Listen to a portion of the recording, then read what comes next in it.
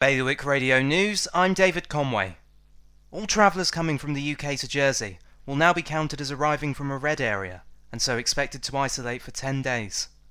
The news comes after a new strain of coronavirus is thought to be behind a sharp increase in the number of cases in the UK, especially in London, the east and southeast of England.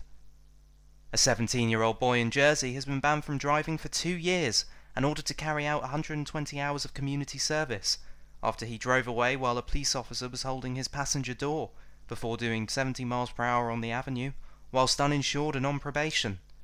The teen, who cannot be named because of his age, was also given a 12-month probation order and fined £400. Guernsey's Policy and Resources has delayed the launch of the multi-million-pound Guernsey Together bond, which was initially expected to launch in January. The £50 million bond was designed to raise money through local investors to support the goals of the Revive and Thrive strategy. While P&R is developing its policy, it has decided to delay the launch of the bond until it is clear what the funds raised would actually be used for.